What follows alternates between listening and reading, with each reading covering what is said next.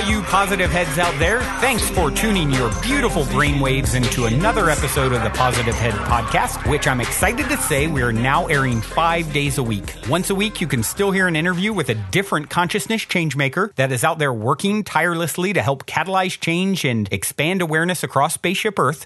But now, also, in addition to the weekly interview, on the other 4 weekdays, you can tune in to myself and my co-host Dalian, giving interpretations of our favorite thought-provoking quotes, sharing a bit of inspiring or mysterious news, taking questions from the audience, and digging into any other mind-expansive topics we deem worthy of discussion. All right, all you positive heads, on this week's interview episode, I am thrilled to have Dada Gunamuktananda here with me. Dada has trained in meditation, yoga, natural health sciences in multiple regions around the world, such as Australia, the Philippines, India. He's been a meditation teacher of Ananda Marga since 1995 and has taught and lectured on meditation in places such as New Zealand, Australia, Europe, the Middle East, the Far East. Most recently, he's been getting a bit of attention from a stellar TEDx talk that he gave that is featured in that far out region of the world known as the wild, wild interwebs. Hello, Dada. Welcome to the show. Hi, Brandon. Great to be here. Yeah, so great to have you. I've looked very much forward to picking your brain ever since I caught your TEDx talk, and as soon as I saw it, I was like, this is definitely someone I need to have on the show, as consciousness is a major part of what we talk about, and of course, that's what you talk about. I believe your TEDx talk was The Final Frontier Consciousness, or something along those lines. Consciousness, was the title, right? Consciousness, The Final Frontier. It's a take on the that Star Trek line, space, the final frontier. So Right. Perfect. Well, it definitely was very well received, it seemed. I had it shared with me multiple times from people. So, I took that as my cue to go ahead and reach out, and you were kind enough to take the time to chat with me. So I appreciate it. Oh, I'm glad you reached out. I'm happy to chat with you, and feel free to pick my brains. Pick away. You asked for it, Dada. You asked for it. So you're, well, first off, where are you originally from? New Zealand, Wellington, New Zealand. New Zealand. Okay. I wasn't sure. I was going to say Australia. I thought maybe New Zealand. Wasn't 100% sure. So the accent sort of, I knew it had to be somewhere like that. They're kind of similar. In New Zealand, yeah, they are kind of similar. In New Zealand, we say that Australia is the West Island of New Zealand. It's a kind of a joke because there's the North Island, the South Island, and then there's this big island to the west called Australia. Ah, yeah, I've heard of it. Yeah. So you are a teacher of Ananda Marga meditation. Can you explain exactly what that is? Okay. Well, it's basically a way of looking inside yourself, looking within, and trying to connect with a deeper sense of self within you. We all have a sense of self, a sense of existence, a sense of awareness. And meditation is trying to deepen that sense of awareness and look within yourself and trying to find your deepest, innermost sense of self. So we use a mantra. It's mantra-based. Okay. It's proactive meditation. It's a bit different to mindfulness, which is more passive, which is a more passive technique of just observing and your breath and your thoughts. But this is taking it a step further and using mantra to really try to focus on your essential sense of self, which in the yogic philosophy is the essence of which is infinite happiness or perfect peace and contentment. That deepest feeling of love and connectedness and self that we're all looking for. We call it bliss. Anandam. Anandam is a Sanskrit word meaning bliss or infinite happiness. So according to the yogic philosophy, we're all looking for that infinite happiness. And the place to find that is within ourselves, and meditation is the way of doing that. Perfect. Well, Yeah, so of course it's a question that I get from time to time, and I'm certainly no expert, but you have all these different approaches to meditation, and as you even mentioned, what led you to this particular form of meditation, and is it what is sort of the history behind it or roots of this particular approach to meditation? Well, I was, I was at university and then I dropped out, and then I was searching for, something deeper, a deeper way of living, a way of living which was more holistic and, which, really focused on a deeper purpose in our lives.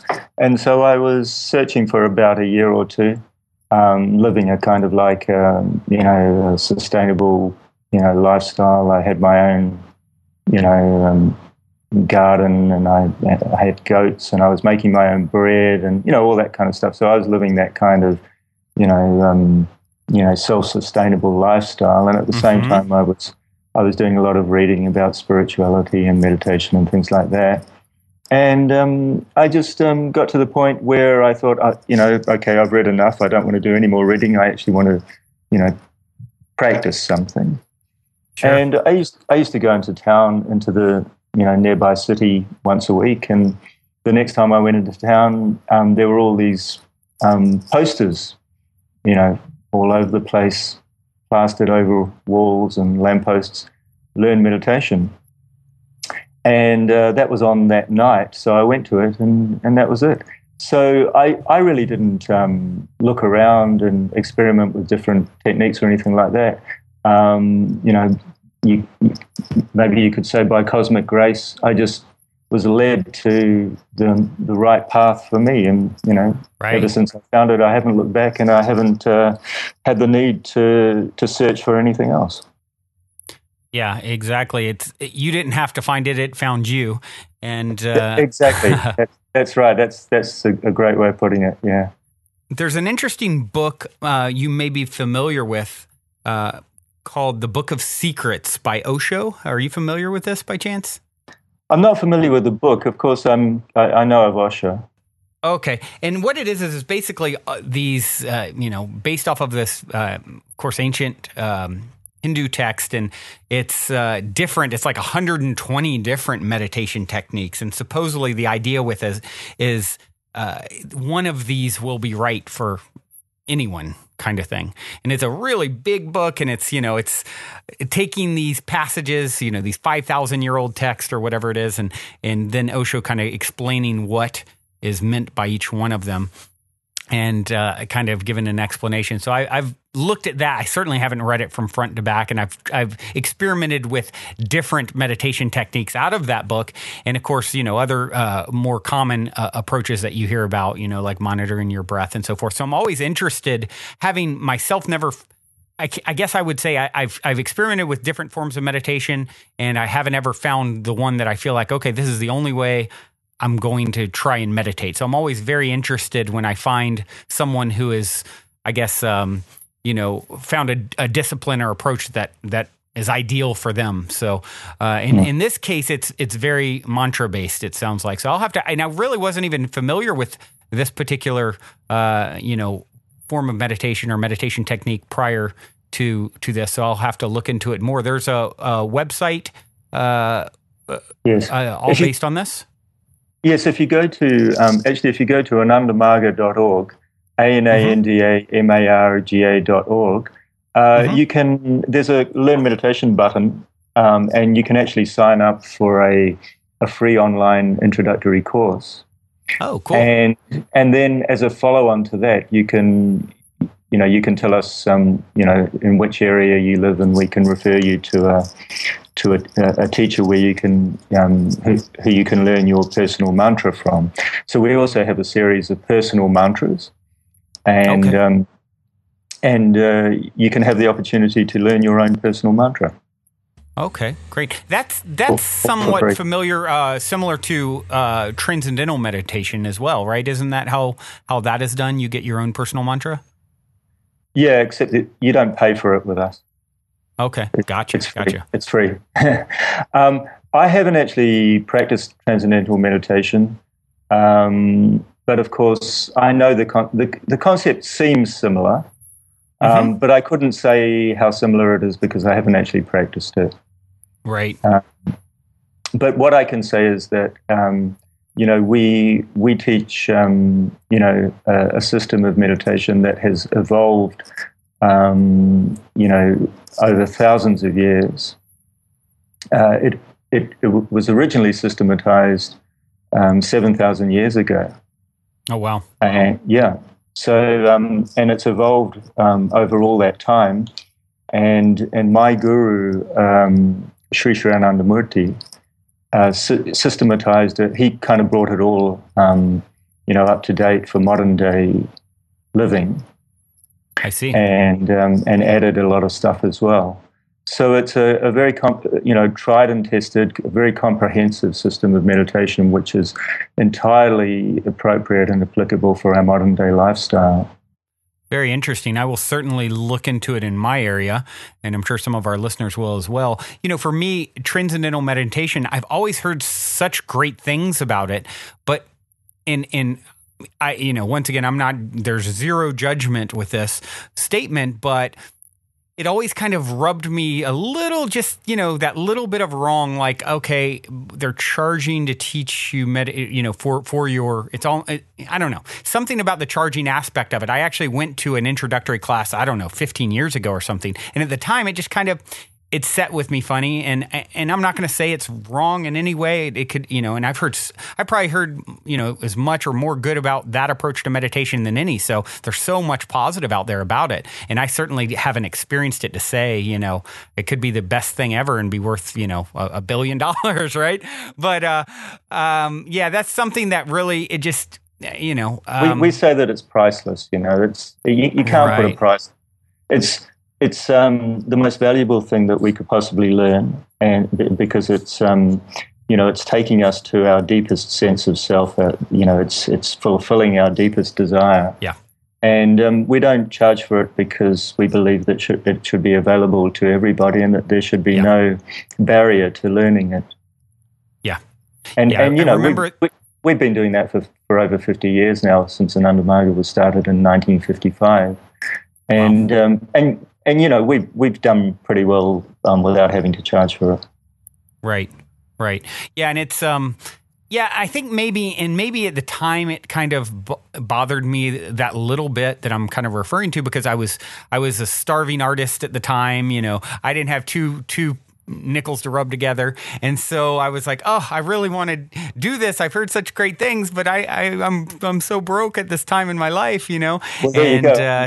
So that's a very good example of money being an obstacle to you learning the technique. Yeah, so right. We don't want that to happen to anybody, so we don't charge for it at all. Very interesting. Well, I'll definitely take a look at it. Now, I'm going to talk quite a bit about your TEDx talk, because you touched on so many interesting things in that. And I encourage the listeners to also go and, find it online. It's pretty easy if they search your name and, or TEDx, along with TEDx, it comes right up. But tell us. You just need to Google TEDx Dada, and you'll get it. Exactly. There you go. Yeah. That way, guys, we won't make you spell the last name. Just DADA and TEDx. That's right. Now, you started off actually going sort of a traditional route with medical school, and you had a funny story about that. Can you tell us about kind of that introduction?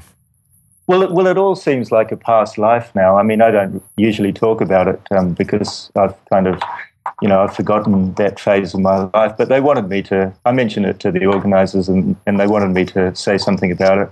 So I just did a kind of a little, just a brief kind of thing. I was at medical school, and I'd been, like a lot of us, I'd been conditioned to believe in when I was growing up in high school that, excuse me, in order to be happy, you need to have a good job and everything, and you should have a good career. So I didn't really have much of an idea what I wanted to do at that stage, but I just kind of, I went into that field and just went along with it, and eventually realized as I was as my mind was opening up to new ideas and possibilities, I realized that it wasn't really where I wanted to be. So I dropped out. And, and then, as I said before, I spent 2 or 3 years living a kind of bohemian kind of, self-sufficient lifestyle. And then I found meditation and yoga. So, now I'm where I want to be. I've been there ever since. So I think, that was the right thing to happen. Absolutely. Absolutely. And you made an interesting comment in your talk where you mentioned science is just coming to what, yogic science has known for millennia, that consciousness is the pervading force of the universe and so forth. And of course, that's the general, theme of the talk. Can you speak a little on that? Well, there's been this intuitional science of meditation or, true spirituality for thousands of years. And I say spirituality, not religion. Right. Religion is a distortion of, or I won't say distortion, but in any case, true spirituality, I think it's fair to say, is the essence of all religions and all kinds of New Age practices, and the essence of all the self-transformational things that we do to really try and fulfill ourselves. So this this practice of spirituality has evolved for thousands of years. According to my guru, it was about 10,000 years ago that human beings on this planet really started to get the depth of understanding and the opportunity to really, ponder and contemplate the essence of our existence. Why are we here? What are we doing? And that gradually gelled into, spiritual practice around 7,000 years ago, and it's gradually evolved since then. And things like religions have kind of branched off it. It's like the trunk of a tree, and then there's various branches that have and even, for example, Christianity, I believe, is a branch of yoga. Interesting. Even the Semitic religions, I believe, have stemmed from this line of real true spirituality. So so part of that has been an understanding, an intuitive understanding, not merely an intellectual one, that we are part of a oneness which pervades the entire universe, and that oneness, that you can call it consciousness, you can call it awareness, you can call it a force, you can call it whatever you like, but it's the same thing. It's the essence of everybody and everything. And it's beyond thought, it's beyond the mind. It's the mind exists within it. Our own consciousness is part of the infinite consciousness of the entire universe. Not only part of, but one with. We are all one with the infinite consciousness. Just like, there are many waves on top of the ocean, and each one has its own individual identity. But it's a relative identity, a transitory identity, a very temporary identity. But still, each wave is one with the ocean. Right. So that's been the philosophy of yoga for thousands of years. And as I said, people have come to that understanding, not merely intellectually, but really experiencing it. Realizing that state of oneness through meditation and spiritual practices.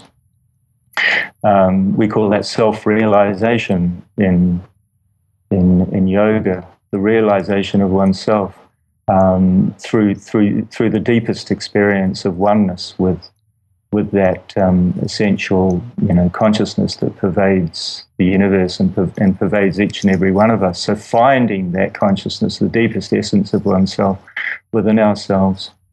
And So being a very deep experience, which is beyond thought, beyond the mind, it's not possible to, this was, one of the main parts of my TEDx talk, that it's not possible to actually, prove it objectively, prove the existence of that state, that right. essence of ourselves objectively. It's only possible to experience it subjectively. But scientists say, "Oh, we only believe what we can prove or what we can see." So one of my things that I said there was that okay, if you want to only believe what you see or what you can prove, fair enough, but that doesn't give you the right to discount what you can't see or can't prove. Right. That's right. illogical. It's illogical to say that if you can't see something or you can't prove something, then it doesn't exist. That's an affront to science, because science should be rational and logical. Yeah, so it is. in a way, our current, where science has headed in the last 50 or 100 years has been into dogma. Science has become the dogma, the modern day dogma. Right. In some sense, it seems to have almost replaced or become another sort of religion. And, exactly. And you talked about, actually having that experience and earlier referencing spirituality versus religion. And for me, that's really the key differentiation is, religion is reading about someone else's spiritual experience or hearing about it and hearing from something external of self about how to connect with divinity, whether it's through this character that was born thousands of years ago or whether it's through your priest or preacher or whatever, whoever it may be, they're the access point to your divinity. Whereas spirituality is about having those firsthand spiritual experiences and connection yourself. And of course, that's right. And of course, we all have it. It's you can only maybe you haven't sensed it. I think it's so close. People are missing it a lot of times with the whole religious.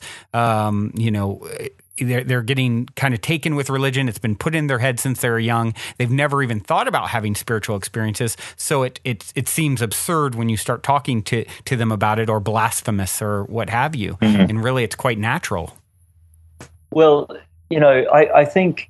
Either people, especially in the past, have gotten carried away with the superficial aspects of religion, which has masked the deeper and essential aspect of it, or more recently they've gotten reacted to the religious dogmas, which is fair enough, and but they've thrown the baby out with the bathwater by saying that by becoming reacted to anything remotely to do with religion, including real spirituality. So, in one way or another, people have kind of been, diverted away from the essential search of human life, either by getting carried away with the superficial aspects of religion, or rejecting it altogether, rejecting the concept of spirituality altogether because of the kind of a knee-jerk reaction to the dogmas of religion. But what I usually tell people is that meditation is not about, or spirituality is not about anybody telling you what to believe. It's about believing what you find within yourself. Right. So as you said, it's about the subjective experience, the personal experience. It's good to if you want to listen to people speaking about or trying to speak about it, because you can't. It's beyond the mind. You can't really speak about it. Right. But you can, point loosely in a direction, which is what this show is all about, or what our conversation is about. Is like, hey, we're going to try our best to talk about this thing that's really you can't fully understand without experience, right? And it's going to be unique for each one of us too, right? Right. Well, when I do a lot of meditation intros at yoga studios and festivals and things like that. When I talk about it, I usually spend half an hour, three-quarters of an hour just talking about the concepts, and then I say at the end, look, whatever I've just talked about, forget about it, because that's just my sales pitch. That's just trying to convince you of give you some idea of where we're heading and convince you of the benefit of meditation. But it's only just an approximation, a kind of an attempt at a roadmap of where we're heading. But to really experience it, you have to actually practice it and look within yourself. Absolutely. Yeah, we actually recently we do daily podcast as well, where myself and my co-host just talk about various stories and so forth. And it was a few weeks back where we talked about a Buddhist monk who showed unheard of brain activity during meditation. I'm not sure if you're familiar with him. 66-year-old Tibetan monk and geneticist, which I thought was interesting. And he produced gamma waves links that were linked, as they put in the article, linked to consciousness, attention, learning, memory, and never before reported on the level. When he meditated on compassion, the researchers were shocked that his brain produced a level of gamma waves off the charts.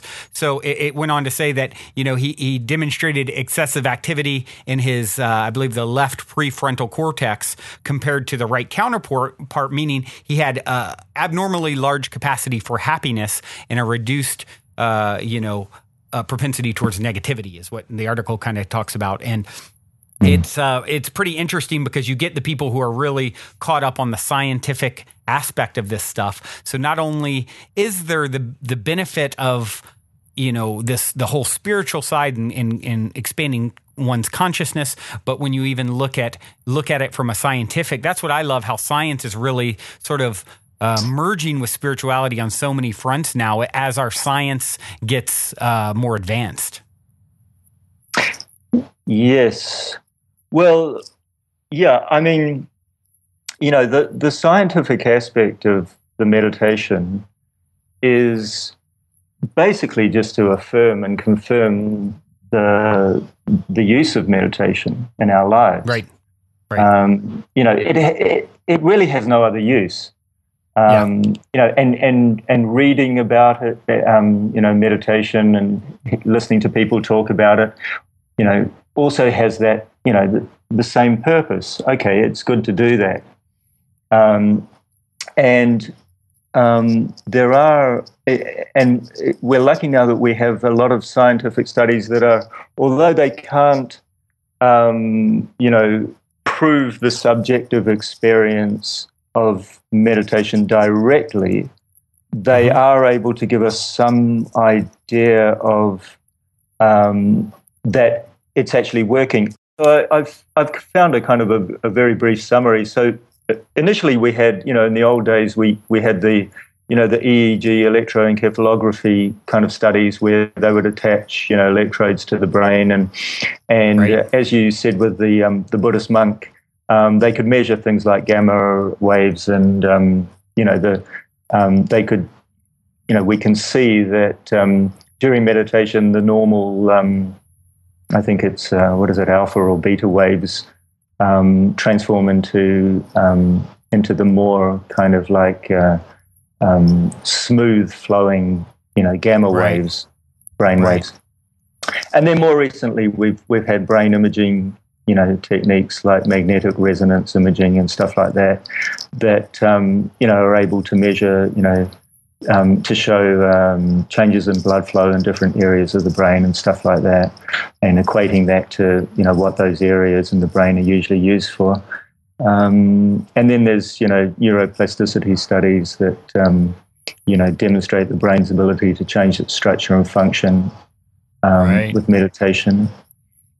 So all these, and there's also an interesting, development now with the, they've seen that the ends of chromosomes are, I think they're called telomeres. They become worn down um, uh, or they shorten with time, and that that leads to aging. And they found that the meditation can regenerate the ends of the chromosomes and prevent aging and degenerative diseases. So all these different studies of late have pointed to meditation working, albeit through different physical effects. As I said before, they can't you can't prove the efficacy of it subjectively, but you can see that through these different things that something is happening in the body and in the mind. So this whole thing, you said before, you referred to my TEDx talk when I said that science is now coming to the same, converging on the same conclusions as yoga and meditation has for thousands of years. They've been searching for the essence of matter for many years now in quantum physics, and they're finally realizing that the essence of matter is actually beyond matter. It's the essence of matter is not matter at all. It's and I believe that they must come to the conclusion now that the essence of matter is in fact consciousness, because it's the only way you can go from there. Yeah, that's something that you also talked about in your talk that I thought was a great story, and perhaps you could share. It made me think of it when you just said that where they're looking for these things. You talked about the Sufi mystic story and looking for the keys. Could you share that one? Oh yeah. Well, I think it's a good story to kind of illustrate that we usually look in the wrong place for what we're looking for. Right. So there was a Sufi mystic called Nasruddin, and he lived about 500 years ago. He was actually a real person. Mm-hmm. I visited his hometown once in Turkey, and they've got a statue of him riding his donkey backwards. So that gives you some idea of what kind of guy he was. He was a very quirky, eccentric kind of guy. And there are a lot of funny stories, around, the way he used to teach. So one of those stories goes that he'd lost the key to his house, and he was looking for it one night outside under a street lamp. And, a lady passed by and she said, "What are you doing?" He said, "I'm looking for my house key. I lost it." And she said, "Where did you lose it?" He said, "Oh, somewhere inside my house." And, so naturally she said, "Well, if you lost it inside your house, why are you looking for it out here?" He said, "Because it's dark inside. I wouldn't be able to see anything." So, to me, that illustrates the human condition kind of thing, that what we're looking for is ultimately within ourselves. But up till now, at least, we've been looking for it outside, in the wrong place. We've been trying to satisfy our limited, our unlimited, our limitless longing for happiness, for fulfillment, through the limited things of the world. And the problem with that is that a limited thing can't give you an unlimited amount of pleasure or happiness. Right. All the things in the world, even if we had the whole world at our disposal, it can only give us a limited amount of happiness. But we, according to the yogic philosophy, as human beings, we have a limitless thirst for happiness. And that limitless thirst can only be quenched by looking within ourselves. Right. And it really, when I heard the story, it made me think, well, it is so easy to get distracted by all the glitz and glamour of the external material world, where it is truly dark inside. When you're meditating and closing your eyes, what's happening? It's dark, So you're looking for this thing. Well, the answer to happiness must be out there where all the glitz and glamour is, all the shiny objects and all the people, and it must be hiding somewhere out here. But the much less assuming, inner state of calm and darkness and, quiet and so forth, it seems less likely of a place, I suppose. So people are indeed looking in the wrong place when they're looking at the external world. And in my opinion, and in many others, and I'd imagine you're probably agree to some level or another, that the external is merely a reflection of the internal state anyway. So, it's always reflecting back something that mirrors a vibrational offering that you've previously made. I've heard it said, if you want to know what you'll see tomorrow, look at what you've felt and thought about and, vibrated kind of in resonance with today, right? And so when you're constantly looking at the result of your own projections, it's hard to get to the root of where everything is coming from, I would say.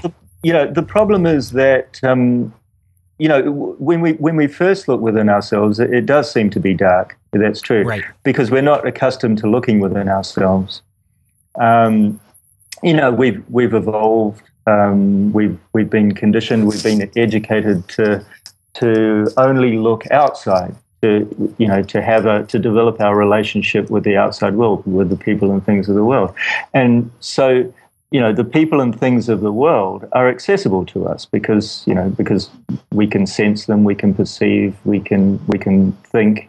That's what we're very good at doing. We're very good at thinking and sensing and perceiving and acting. But we haven't become accustomed to introspecting, to contemplating, to looking within ourselves and really, reflecting on the deepest level, which is meditation.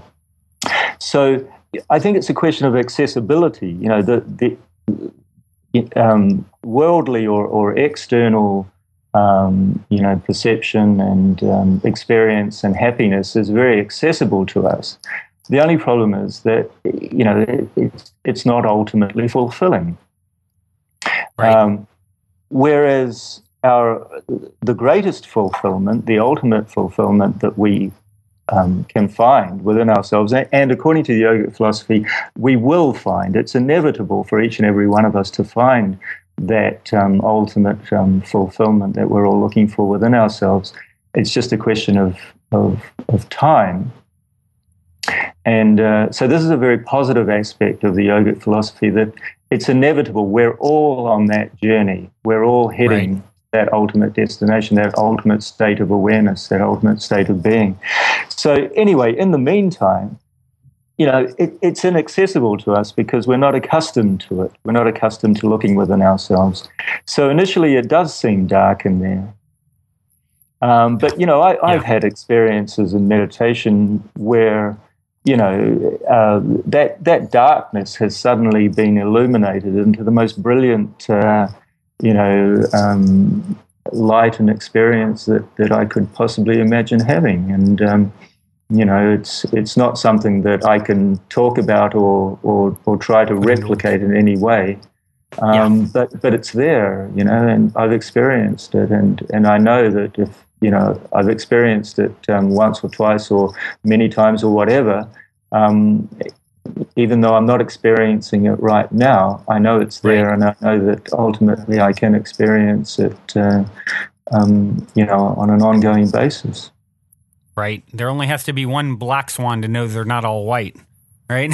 Right. So once you've had the experience, and you actually reference also in your talk, Dr. Eben Alexander, who I had the pleasure of recently interviewing, and he talked about, this whole experience as well of, it being here, his, as you talked about, his brain was completely fried in a coma, with this rare form of meningitis. There was, less than a 1% chance of him coming back. The doctors were like, he's done, unplug him.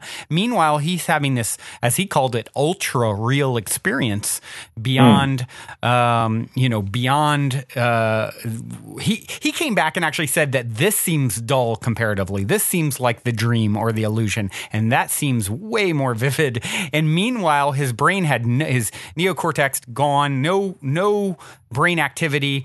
he should not be having any type of experience. And I think that's why his story got so much press, is because here's a, Harvard neurosurgeon and, a brain specialist. And then he, of course, coincidentally, quote unquote, gets this rare form of meningitis that destroys his brain. And he realizes, as he put it, that I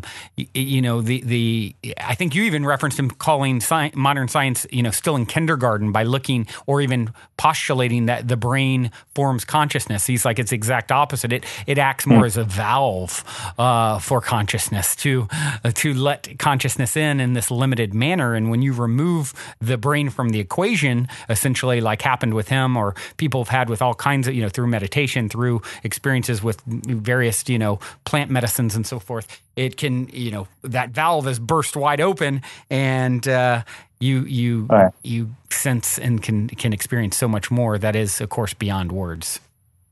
Yes, because usually the brain, which the mind, which according to the yoga philosophy is not a function of the brain. It uses the brain. It needs the brain in order to express itself. So, this is the essential difference that we have with material science. Material science, it says that the mind and consciousness is a function of the brain or a product of the brain, whereas yogic philosophy says that,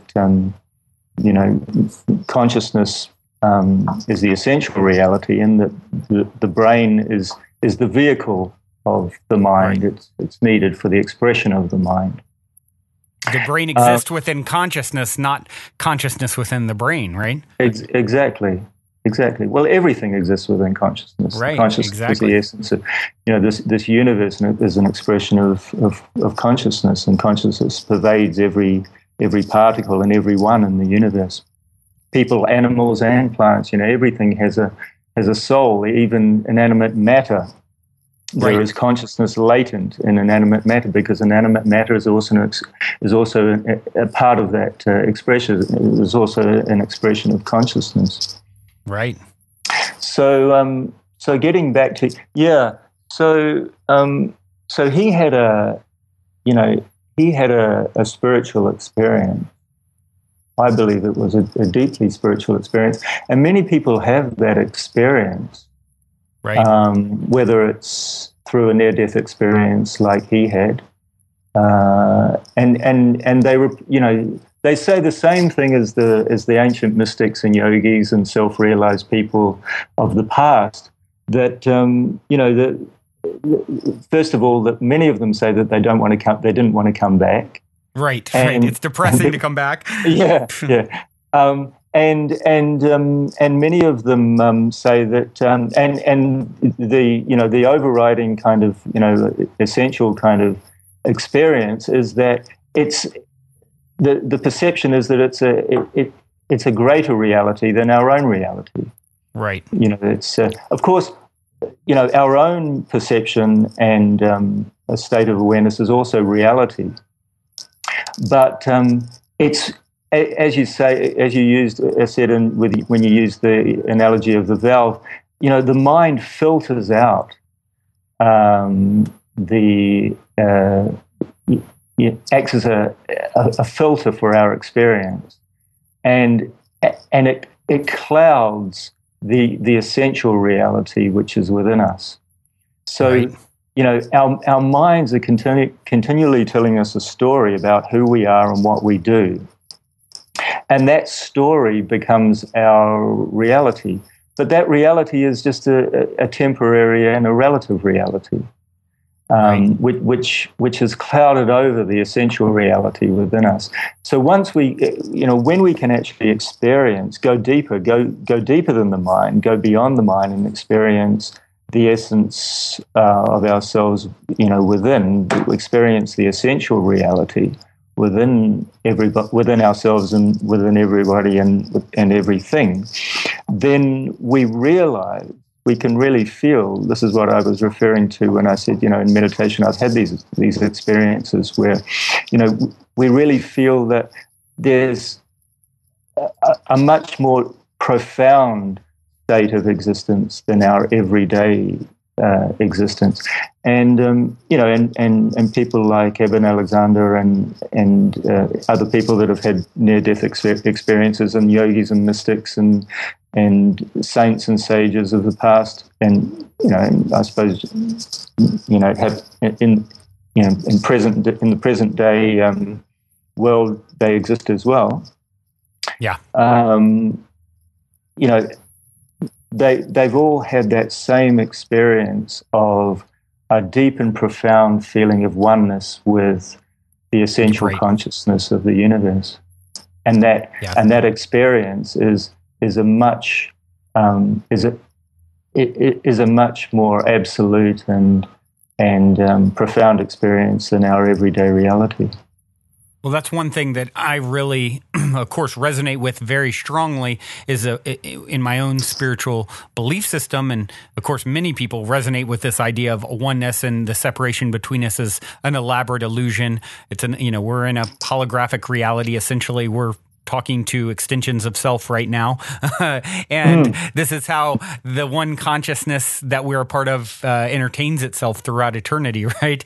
And that's what I love about the experience that so many people that have, whether through meditation or breath work or, eye gazing or taking a molecule like DMT or near-death experience, the similarity of what they're coming back with, especially when they go to these other realms of reality, and it's this all-pervading oneness. It's all the same consciousness, this deep sense of love.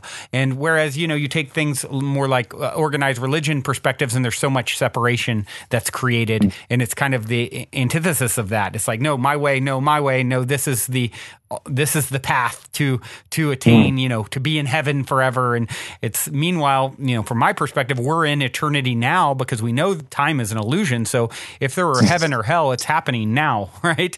So, right. And that, of course, sorry, go ahead. And, in a sense, we're existing, in reality, we are already existing as our deepest selves. We are what we're essentially looking for. We already are what we're searching for. In a sense, we don't need to attain anything or to be anything other than what we already are. We just have to realize what we are, experience it in the deepest sense in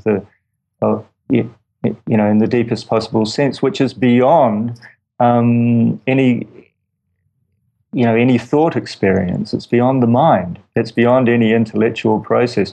Now, I believe that there are trillions and trillions and trillions of planets in this universe that are habitable, and I believe that very strongly that there are of course many other human societies in this universe of varying stages of development, and I believe that on our planet, we've been, human beings have been alive on this planet for maybe, a million years or so. We've gone through a very long period of, predominantly physical existence, which has been, for most of the time, not much more evolved than animal experience, and more recently we've gone through a period of intellectual evolution. So for the past 10,000 years or so, humanity on this planet has developed mentally, intellectually, and we've ultimately got to this stage of intellectual development and expression that we are at now, where we've developed science and technology and analysis and, creativity and arts and, all these kinds of things to a very high degree. But I believe that we've come to the limit of usefulness or or maybe not to the limit, but we've approached the limit of usefulness of all these things, especially as it relates to our deepest search.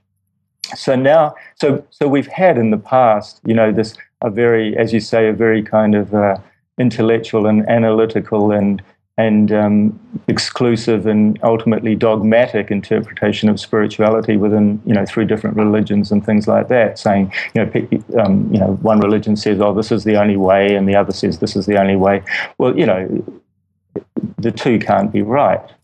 Right. So now we've come to the stage where, if we're really going to continue the process of evolution, our evolution as human beings on this planet, we've got to take it further. And now we have the ability to take it further because we've reached that level of evolution where we can now go to the next phase, and the next phase is the intuitional phase, the phase of okay, we still need to use the intellect and to use different types of analyses in our lives and think about things and interact with the world in terms of intellectual analysis and expression. But at the same time, we're now moving into the phase, and in fact, I think we're right in the middle of the phase now. There's a consciousness shift happening, and we're right in the middle of that. We're moving into that phase of, self-reflection, of intuition, of feeling the oneness, of realizing the oneness amongst ourselves and within ourselves more and more and more. But at the same time, we also have to use our brains in order to deal with the different external realities. But we have to also, at the same time, take the time out every day to develop our intuitional capacity and really connect with that sense of self within ourselves. Absolutely. Well, one question that I really am curious about, and this is one you hear a bit of controversy over this subject. You mentioned that you have a guru, and it makes me think of a documentary that I was just listening to a review of a couple days ago called "Dying to Know," and it's about Ram Dass and Timothy Leary, and they were like great friends, but where they really separated was on this kind of idea of Ram Dass having a guru. Timothy Leary thought that was not necessary and in the wrong direction to go. And you just hear this kind of come up. I actually just an article popped up on my feed, coincidentally earlier today or synchronistically earlier today saying, time to get rid of the idea of a guru. So as someone who's had a guru or has a guru, I'm curious what your thoughts are on that and, what you would have to say about it. Yeah, well, you mentioned Ram Dass and Timothy Leary. That's a really interesting case because Ram Dass was doing the LSD experiments with Timothy Leary at Harvard University, right? In the late 60s, and they were, Ram Dass recounts how he took hundreds and hundreds and hundreds of LSD trips, right. And he was eventually fired for that, I think. But he came to a really interesting, thing that he said was that, every time he took LSD, he, in the middle of the trip, he would, every time he would say to himself, okay, I'm never going to come down this time, I'm just going to stay here this time. I'm never going to come down. But of course, he said that every time he had to come down. So he eventually came to the conclusion that you can't achieve that state of awareness, that ultimately expanded state of awareness by taking drugs. It's like, right. You want to go inside the house, and taking drugs is like, walking up to the window and and peeking in through the window. But you can pull yourself up to the window, but eventually you've got to come down again, and so your arms get tired. Yeah. So to really walk into the house, you have to go round to the front door. You have to open the door and you have to walk in, and that's essentially what spiritual practice is. So what Ramdas. So this is where I think where he started to differ from Timothy Leary, because Timothy Leary didn't find a self-realized person who we call a guru. Right. What happened is that Ramdas went to India, and he found through you can call it serendipity or whatever, that he was led to his guru, who was Neem Karoli Baba. And Neem Karoli Baba was a self-realized person, someone who was a pure reflection of consciousness, who had realized his essential self, realized his being as one with the cosmic being, with the universal consciousness. And so he found and he felt and he experienced a very profound awakening through Neem Karoli Baba. Now, my guru, Sri Anandamurti, used to say that the guru is not the person, the guru is not the physical body. The guru is once one becomes self-realized, one attains a sense of a feeling of oneness with the cosmic consciousness. Mm-hmm. And the real definition of guru is that the cosmic consciousness, the infinite consciousness, the universal being, the universal awareness is teaching us through a particular form, through a particular person. Right. And so if a person attains self-realization or, an ultimate feeling of oneness with the cosmic consciousness, then they're called a guru, because the cosmic consciousness is able to, they act as a pure conduit for consciousness. Right. So the guru, this is a very important concept, I feel, that the guru is, we have an aversion to the concept of guru in the West, because it's like, we surrender ourselves, or we worship, or we put ourselves at the mercy of one particular person, which is not the case at all. The real concept of the guru is that through a particular person, you receive the teachings of consciousness. And that makes a lot of sense to me. It seems that it's, as long as it's that, right, and it's someone who has truly achieved some advanced level of self-realization. So, as you put it, a clear sort of channel for, this higher consciousness that we're all a part of, this cosmic consciousness. That makes total sense to me. It's working through this particular person. I think, then you, of course, have stories of people who maybe were pretending to be that, or it's a more egoic kind of approach. So it's almost like anything. If you have a bad apple, then it kind of starts to taint the whole idea. And to me, and I'm no expert on this matter, and that's why I was very interested to hear your take. It seems like you have people who are sincerely, playing that position. You probably have others who maybe are for more, less advanced reasons, more earthly control, ego-based reasons, maybe playing a role like that. And sorry, go ahead. I'd probably say 99.9% of the people that proclaim themselves or allow themselves to be known as gurus are not in fact gurus in the true sense of the term. Are not? Okay. Are not? No. Oh wow. Okay. That's a high number. Yeah. There's many pretenders. There's many charlatans. If you go to India, most of the so-called sadhus or the holy men of India are not that at all. They just do it for show, or they do it for the wrong reasons. But the fact is that there is a very small percent. They do exist. The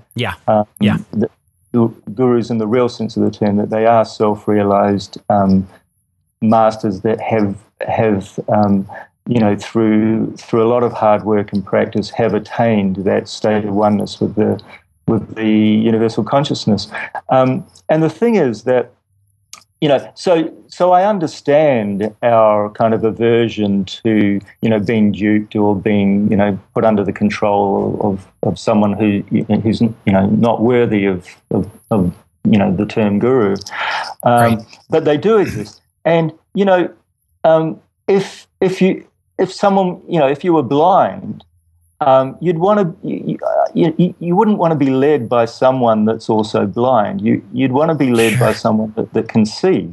And this is what this concept is, that, we, in a sense, we're spiritually blind at the moment. We have our essential reality is what we're ultimately looking for. In a sense, the guru is our own selves within ourselves, right? Teaching us. Just as the cosmic consciousness is within everybody and everything, that cosmic consciousness is also the essence of our own selves, teaching us and showing us the way. So, we're looking for that connection to our essential selves, but at the moment we don't have it fully.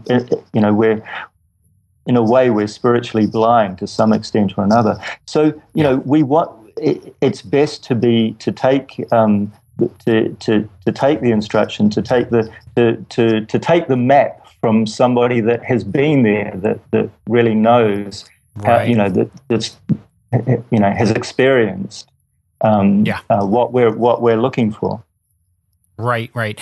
And if there is such a high percentage of people out there who are not the real deal, so to speak, certainly that's not doing the concept any favors, right?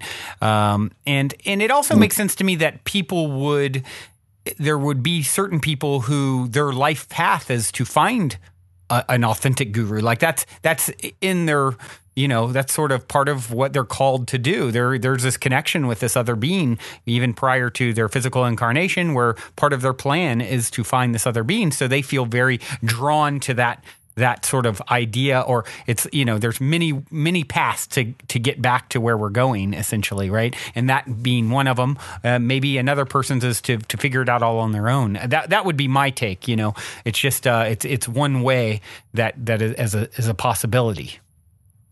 Well, yeah, I mean, I was like that when I dropped out of university, and I spent that time, searching and reflecting and really trying to find a deeper meaning in life. Yeah. That, I essentially I said to myself, well, look, I'm wasting my time doing, something that I really don't want to do, and, maybe making a lot of money and being, materially comfortable. But I didn't place any importance on that in the end, because I thought, well, look, there must be more to life than this. And the important thing is to really try to fulfill oneself in the deepest sense. So I was in that position. Yeah. And then one of the books that I read, or series of books, was the Carlos Castaneda books. About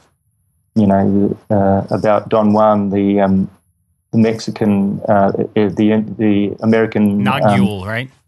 He's a nodule. Yeah. I think I'm pronouncing it wrong, but yeah. Whatever the pronunciation is. So he was the Native American person in Mexico who was Castaneda's guru. Right. There's some controversy whether he actually existed, whether the whole thing was fictional. But I think that the important thing is that, it's not important whether he existed or not. The important thing was that when I read those books, I actually got a very good sense of, the guru, right. What the guru actually is. And whether it was true or not, he portrayed very well the feeling and the sense of deeper consciousness within someone that's worthy and that's able to project that ultimate reality within themselves and to others. So in a sense, I got a kind of a feeling, I really want to have my own guru, not up at any particular person. That's just any old person that that I'm going to listen to or learn from. But in the deepest sense, my own self within me, projected through another person that's capable of projecting that deepest sense of self, and that's what I found in my own guru. Yeah, that makes a lot of sense. Now, what are your thoughts on? Of course, there's a lot of talk about sort of a spiritual revolution happening, quickening, more people waking up to this, concept of oneness and so forth and spirituality. And I certainly see it all around from where I view the world and my own perspective and experiences. What are your thoughts on, the concept of ascension happening or something, ascension or enlightenment happening on mass scale on the planet? Yeah, I believe we're now moving into a spiritual age on this planet. As I said before, I think we've gone through a very long period of very basal existence as human beings on this planet. Then we went through, about 10,000 years ago, we went through the agricultural revolution. Right. So for 10,000 years or so, we developed an agricultural kind of lifestyle. And then more recently, 200 or 300 years ago, we went through the Industrial Revolution. So, we went through that. And then 50 years ago or whatever it was, we had the Information Revolution. Right. And of course, we're currently in the midst of that, the pinnacle. Mm-hmm. We're at the pinnacle of the Information Revolution. We might not be at the pinnacle. There might be more yet, but it's hard to imagine that we could be more, that we could be any more embroiled in the pros and cons of the information age. I think now this concept of information overload has become a very real, absolutely. Concept for many people. I know I feel it myself every day. So now I think a natural progression from that is that we're moving into the spiritual age, where we're not going to only know things intellectually and through information and other forms of objective knowledge, but we're also going to we're also going to develop more and more and more this concept of knowing from within ourselves, and that's the next that's the spiritual age that we're moving into. We're going to become we're physical beings. We're also intellectual beings. Now we're going to develop our intuitional side and become spiritual beings. We already are spiritual beings, of course. There's that saying, we're not human beings having a spiritual experience, we're spiritual beings having a human experience. But I believe that human experience is going to, expand out more and more and more as time goes on now. And it's happening on an exponential timescale. It's getting faster and faster all the time. We're experiencing it. We're right in the middle of it now, and it's getting more and more. That movement is accelerating more and more and more. But we're expanding out now our human experience into a much more expanded and ultimately, limitless way. Right. Absolutely.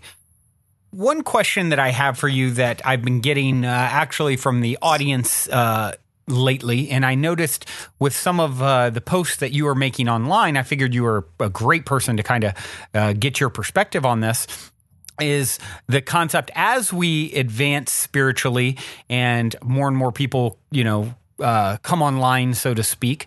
You have the whole issues surrounding the environment, of course, and the consumption of animals. I think you posted something where a staggering, 51% of global greenhouse gas emissions caused by animal agriculture. And so we know from physical sustainability, it's perspective that it's impossible to continue with this kind of meat consumption thing and not cause a whole heap of troubles. It's just not sustainable. What are your thoughts, though, on the actual, and then, of course, you've also got the health implications that you hear a lot about. And of course, I'm curious to hear your thoughts on any of it, but I'm really also particularly curious to hear your thoughts on the spiritual implications surrounding that subject matter. I'm glad you asked that question about, the environment and vegetarianism. So basically, spiritual practice involves meditation at its core, some kind of meditation, and also different other practices that support the process of introspection or meditation. There's yoga postures that balance the hormones and so keep the mind in a balanced state so that we can focus and concentrate in meditation. And there's also the concept of ethical principles, having a clear conscience. If you have a clear conscience, then you have a clear mind, and you can it allows you to go deeper. There's the concept of helping others as much as you can. The more you realize the oneness within yourself, the more you realize that everybody else is part of that oneness, and in a sense, everyone is part of you. Right. So you get closer to people, you get more compassionate, you get more empathetic. So the more you help others, the more it feeds into that feeling of expanded feeling of oneness with everyone else. And the more you meditate, the more you feel like helping others. Right. And so there's all these different practices that support the process of meditation. They're all part of spiritual practice or yoga. And another one is being vegetarian. Right. So not eating animals, not having to kill others for one's food. Well, there's someone could say, okay, we have to kill plants, but the concept is that you hear that a lot. Yeah. Well, not a lot, but the concept is that you try to eat those things that have a less developed feeling of awareness. So, for example, a lettuce has or a tomato or whatever has, a less developed sense of self or awareness than a cow. Yeah. So regarding that, as you say, it does have environmental implications, very, very strong environmental implications. According to various sources, that's the statistic that the animal industry produces more greenhouse gases than, for example, all the forms of transport in the world combined. Wow. Yeah, that's staggering, isn't it? It is. And it's a kind of a blind spot because no one wants to address it, because no one wants to most people don't want to stop eating meat. Right. So there's this thing now that, it was, I originally heard it from an ex-cattle farmer in America. I can't remember his name, but he was on one particular documentary, and it was more recently echoed by James Cameron's wife, who they're both vegans, and they've got a vegan school, primary school in America somewhere. That you can't be, you can't be an environment. You can't call yourself an environmentalist if you're still eating meat. Right.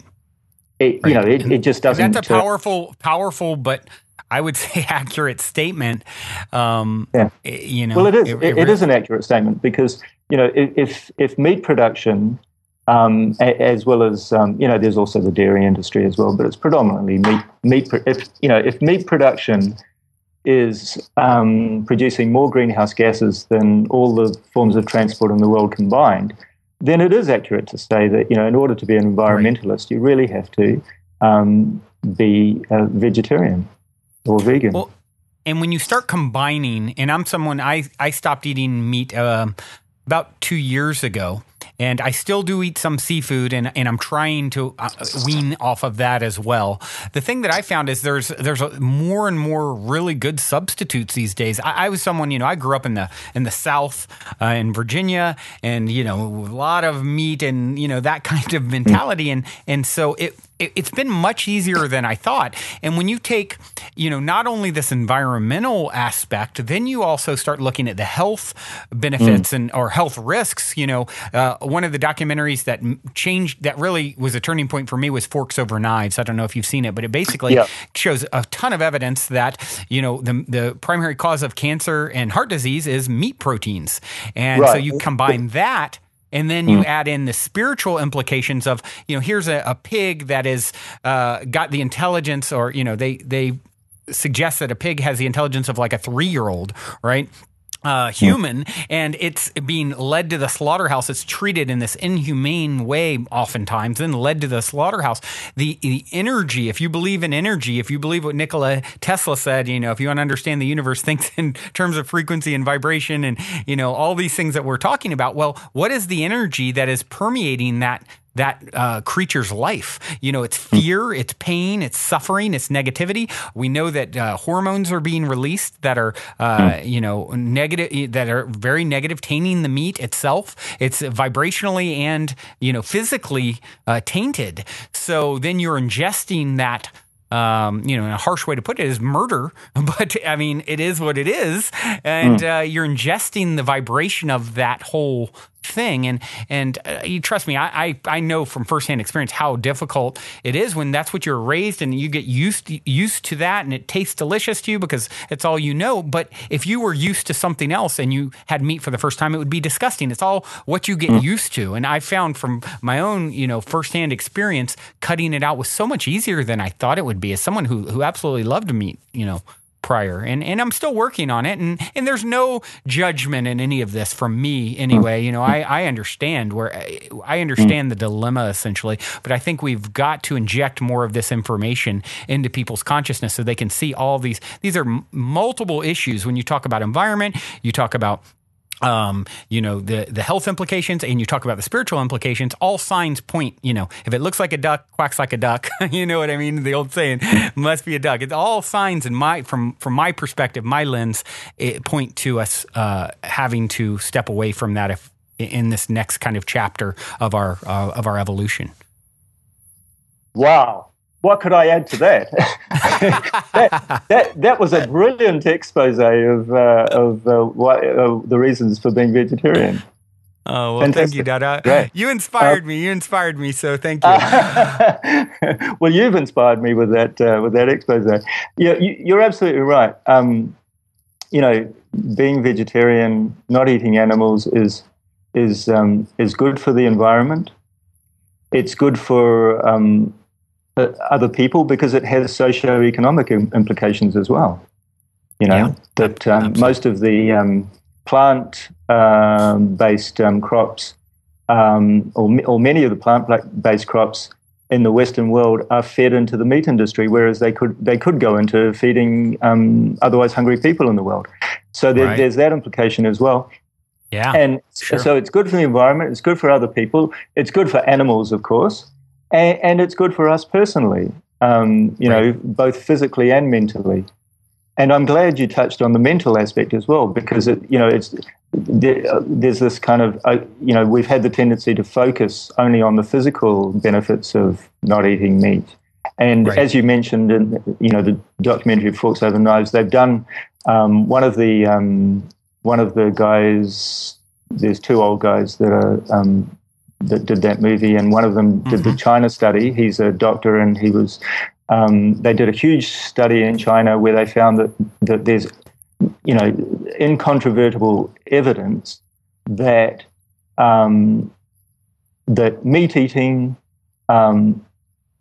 has a direct link with the two biggest causes of death in the world, in the Western world, heart disease and cancer. Right. In fact, the three biggest, because the third biggest cause of death is through the treatment of heart disease and cancer. So there's a lot of So there's a lot of evidence now, and they've done, the China study is a very scientific study. They had a huge pool, a huge population, yeah. So there's the physical aspect, but there's also the mental aspect of being vegetarian. That food is like a drug. All types of food affect the mind in different ways, and there are some types of food that we can eat that have a very positive effect on the mind as well as the body, and there are other types of food that we can eat that have a negative effect on the mind and may or may not have a negative effect on the body. So, for example, meat and eggs have a negative effect on the body as well as the mind.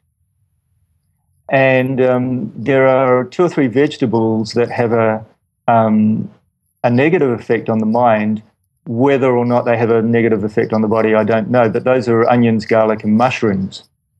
That have a negative effect on the mind? Yeah. I have never heard this. Interesting. They have a dulling effect on the mind. So this goes back to the ancient science of yoga. When they were developing the practices and principles and practices of yoga, they found that there is a diet called a sattvic or a sentient vegetarian diet that is good for the body and good for the mind, and that diet is basically a vegetarian diet, but without onions, garlic, and mushrooms, because they have a dulling effect. I'm not a picky person, and the one thing I cannot stand is onions. So I'm like over here doing backflips to hear that one. Right. So there is that. That the effect on the mind is kind of opposite to, when you get that, your mind is very clear, you have a really good sense of clarity and inspiration and feeling of well-being within yourself. Onions, garlic, and mushroom tend to give you the opposite. Interesting. Well, and you hear that those things are good for you. You hear garlic's good for you. You hear onion. So I'd never heard that. I really would like to look into this a little more. But when you hear it's good for you, that's focusing on the physical only. Right. Now, they may be good for, I don't really know how onions and garlic can be good for you physically, because they're actually toxins. They're poisons. I mean, I used to, do organic gardening, and if you plant in organic gardening, that if you plant a row of garlic or onions or something, that's going to keep all the pests away. Oh, wow. So because they're actually toxins, but I suppose they have been good for curing colds and things like that. Purely because they're toxins, because of their toxic effect on microorganisms. Interesting. But in any case, there's the mental effect that hasn't really been considered up till now, but is a very important aspect. In fact, we say the most important aspect of a sentient vegetarian diet. The effect on the mind is very important. And you mentioned the hormones from the animals that have been killed, right. Stress hormones, and people don't usually consider that not only the natural hormones like adrenaline and stuff that have been released when the animal knows it's going to be killed, and which when we eat can give us I believe contribute very strongly to angst and depression and all these different Absolutely. Well, think about the animals that every time a tsunami or something's coming, they're so in tune with nature and what's coming, they flee, right? So they know what's coming. Essentially, they're more intuitive than we are. They are, in some respects, they are. So they know very well when they're going to be killed, and when we eat their flesh, it's only logical that we will, those natural hormones are still in the meat, and right. and they affect our minds. It's right. It's not rocket science to come to that conclusion. Right. And there's also the whole the aspect of factory farming, all the cruelty and the everything involved in, that they feed them different hormones and chemicals and things like that, which, we're also ingesting when we eat meat. So, right. All these things go to influencing not only our physical health, but our mental health, our mental state of mind. It's no surprise that there's so much depression and anxiety and fear and paranoia in our present day society when we have, the majority of the population eating, animals with, meat with these hormones and chemicals in it. Right. It's something that I'm fond of saying on the show all the time, and it is our number one job, our main job is to manage our vibration. And if we're serious about doing that, I know we have to look at all aspects of how we're affecting that vibration. And I know for myself, I'm as guilty as probably any listener out there. So this isn't pointing a finger. This is, another thing I always say is this show's as much for me or more for me than you. It's a selfishness. We're doing it for ourselves as well as you. So, it's something that I think all of us, I know myself included, I need to get more diligent about, managing my vibration. And it's certainly something that I want to look into that I hadn't really heard of before, is this concept of sentient vegetarianism. So I look forward to exploring and investigating that a little bit more. Right, and as I said, it's one aspect of yoga, of the spiritual lifestyle, which all these different aspects go towards reinforcing that positive state of existence within us and helping us with our meditation practice. And you say that this is also for you. It's also for me as well. I'm also struggling. We all struggle to a certain extent in one way or another to manage our vibration, and to try and optimize our vibration and experience of our sense of awareness. So this is I think this is a great thing that you're doing in doing these interviews and bringing these concepts to a wider audience. And we're I think it's for all of us. We're all in this together, and we're all in the process of managing our vibrations and optimizing our state of existence and state of awareness and our interaction with others and the planet and the entire universe.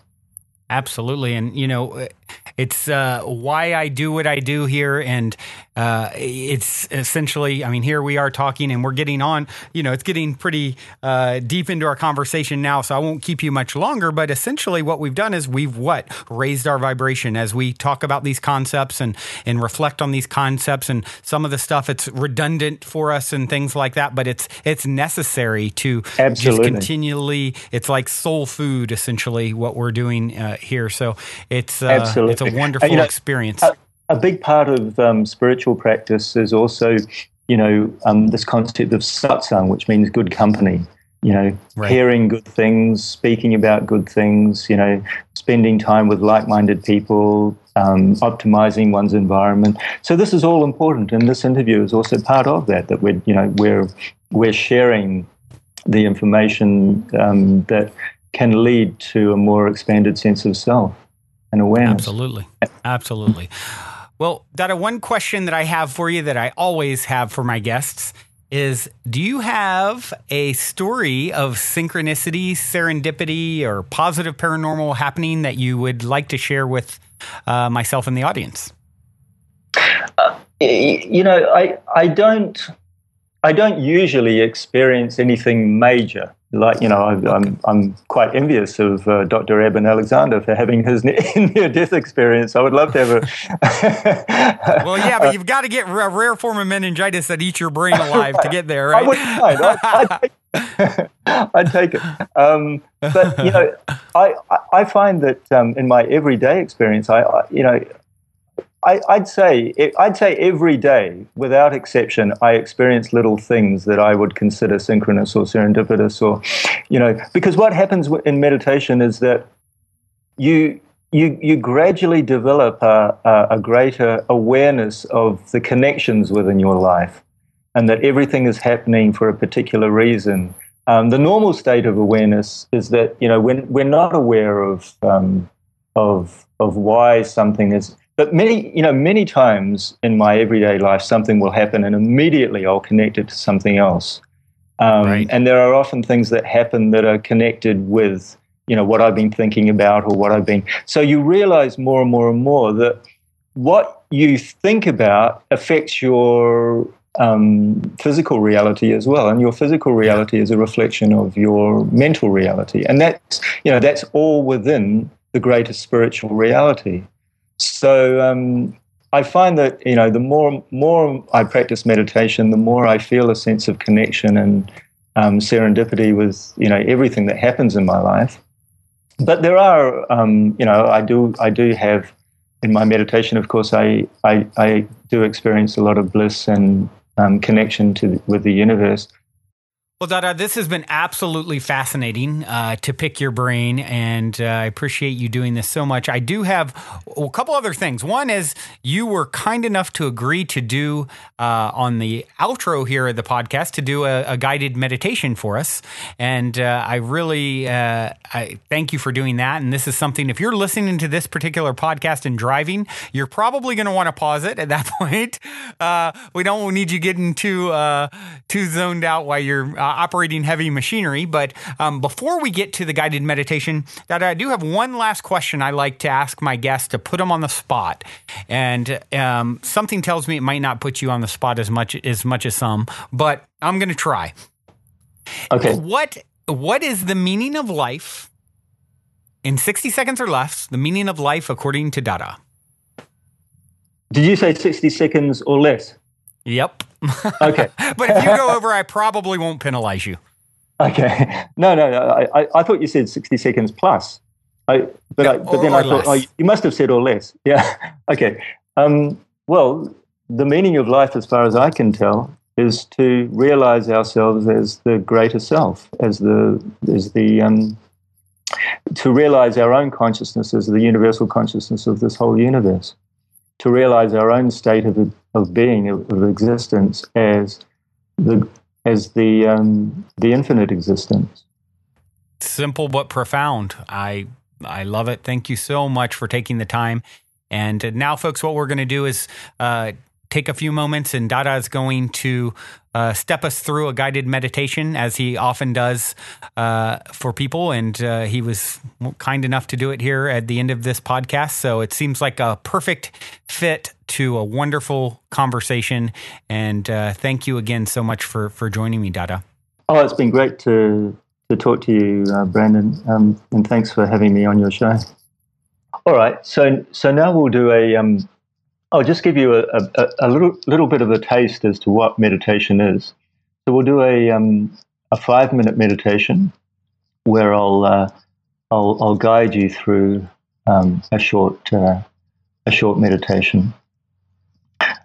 So sitting with your hands in your lap, your back straight, your eyes closed, breathing calm and relaxed through your nose.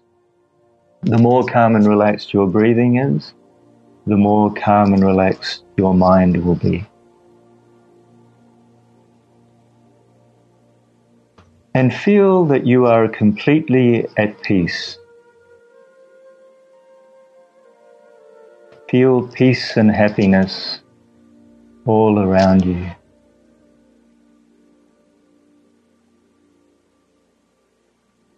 Feel as though you are floating in an ocean of happiness.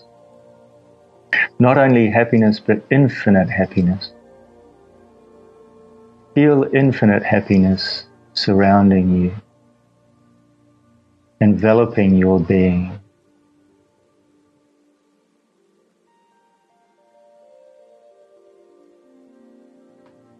Now feel that you are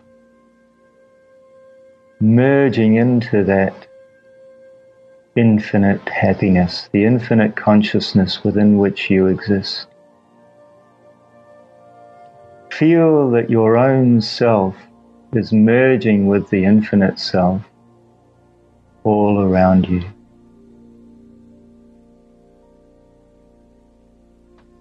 Feel that your own consciousness is merging with the infinite consciousness all around you, within which your own consciousness exists.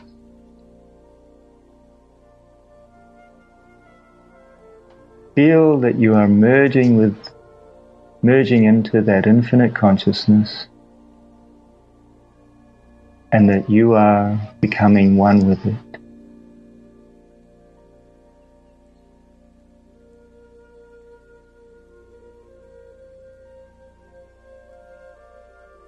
Keep feeling that you are becoming one with that infinite consciousness all around you, within which you exist.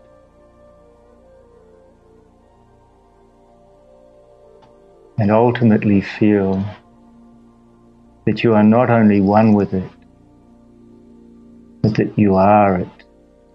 You are that infinite consciousness of the universe.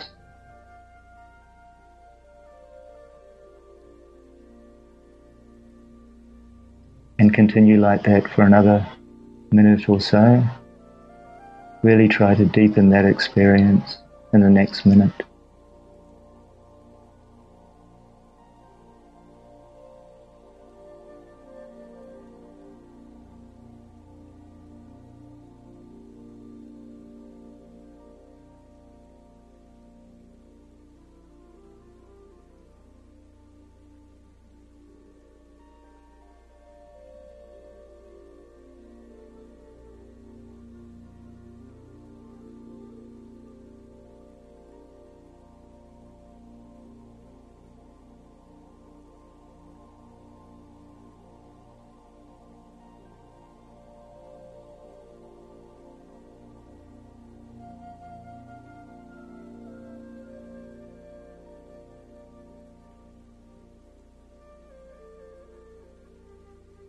And now you can gradually bring your mind back to your everyday reality and open your eyes.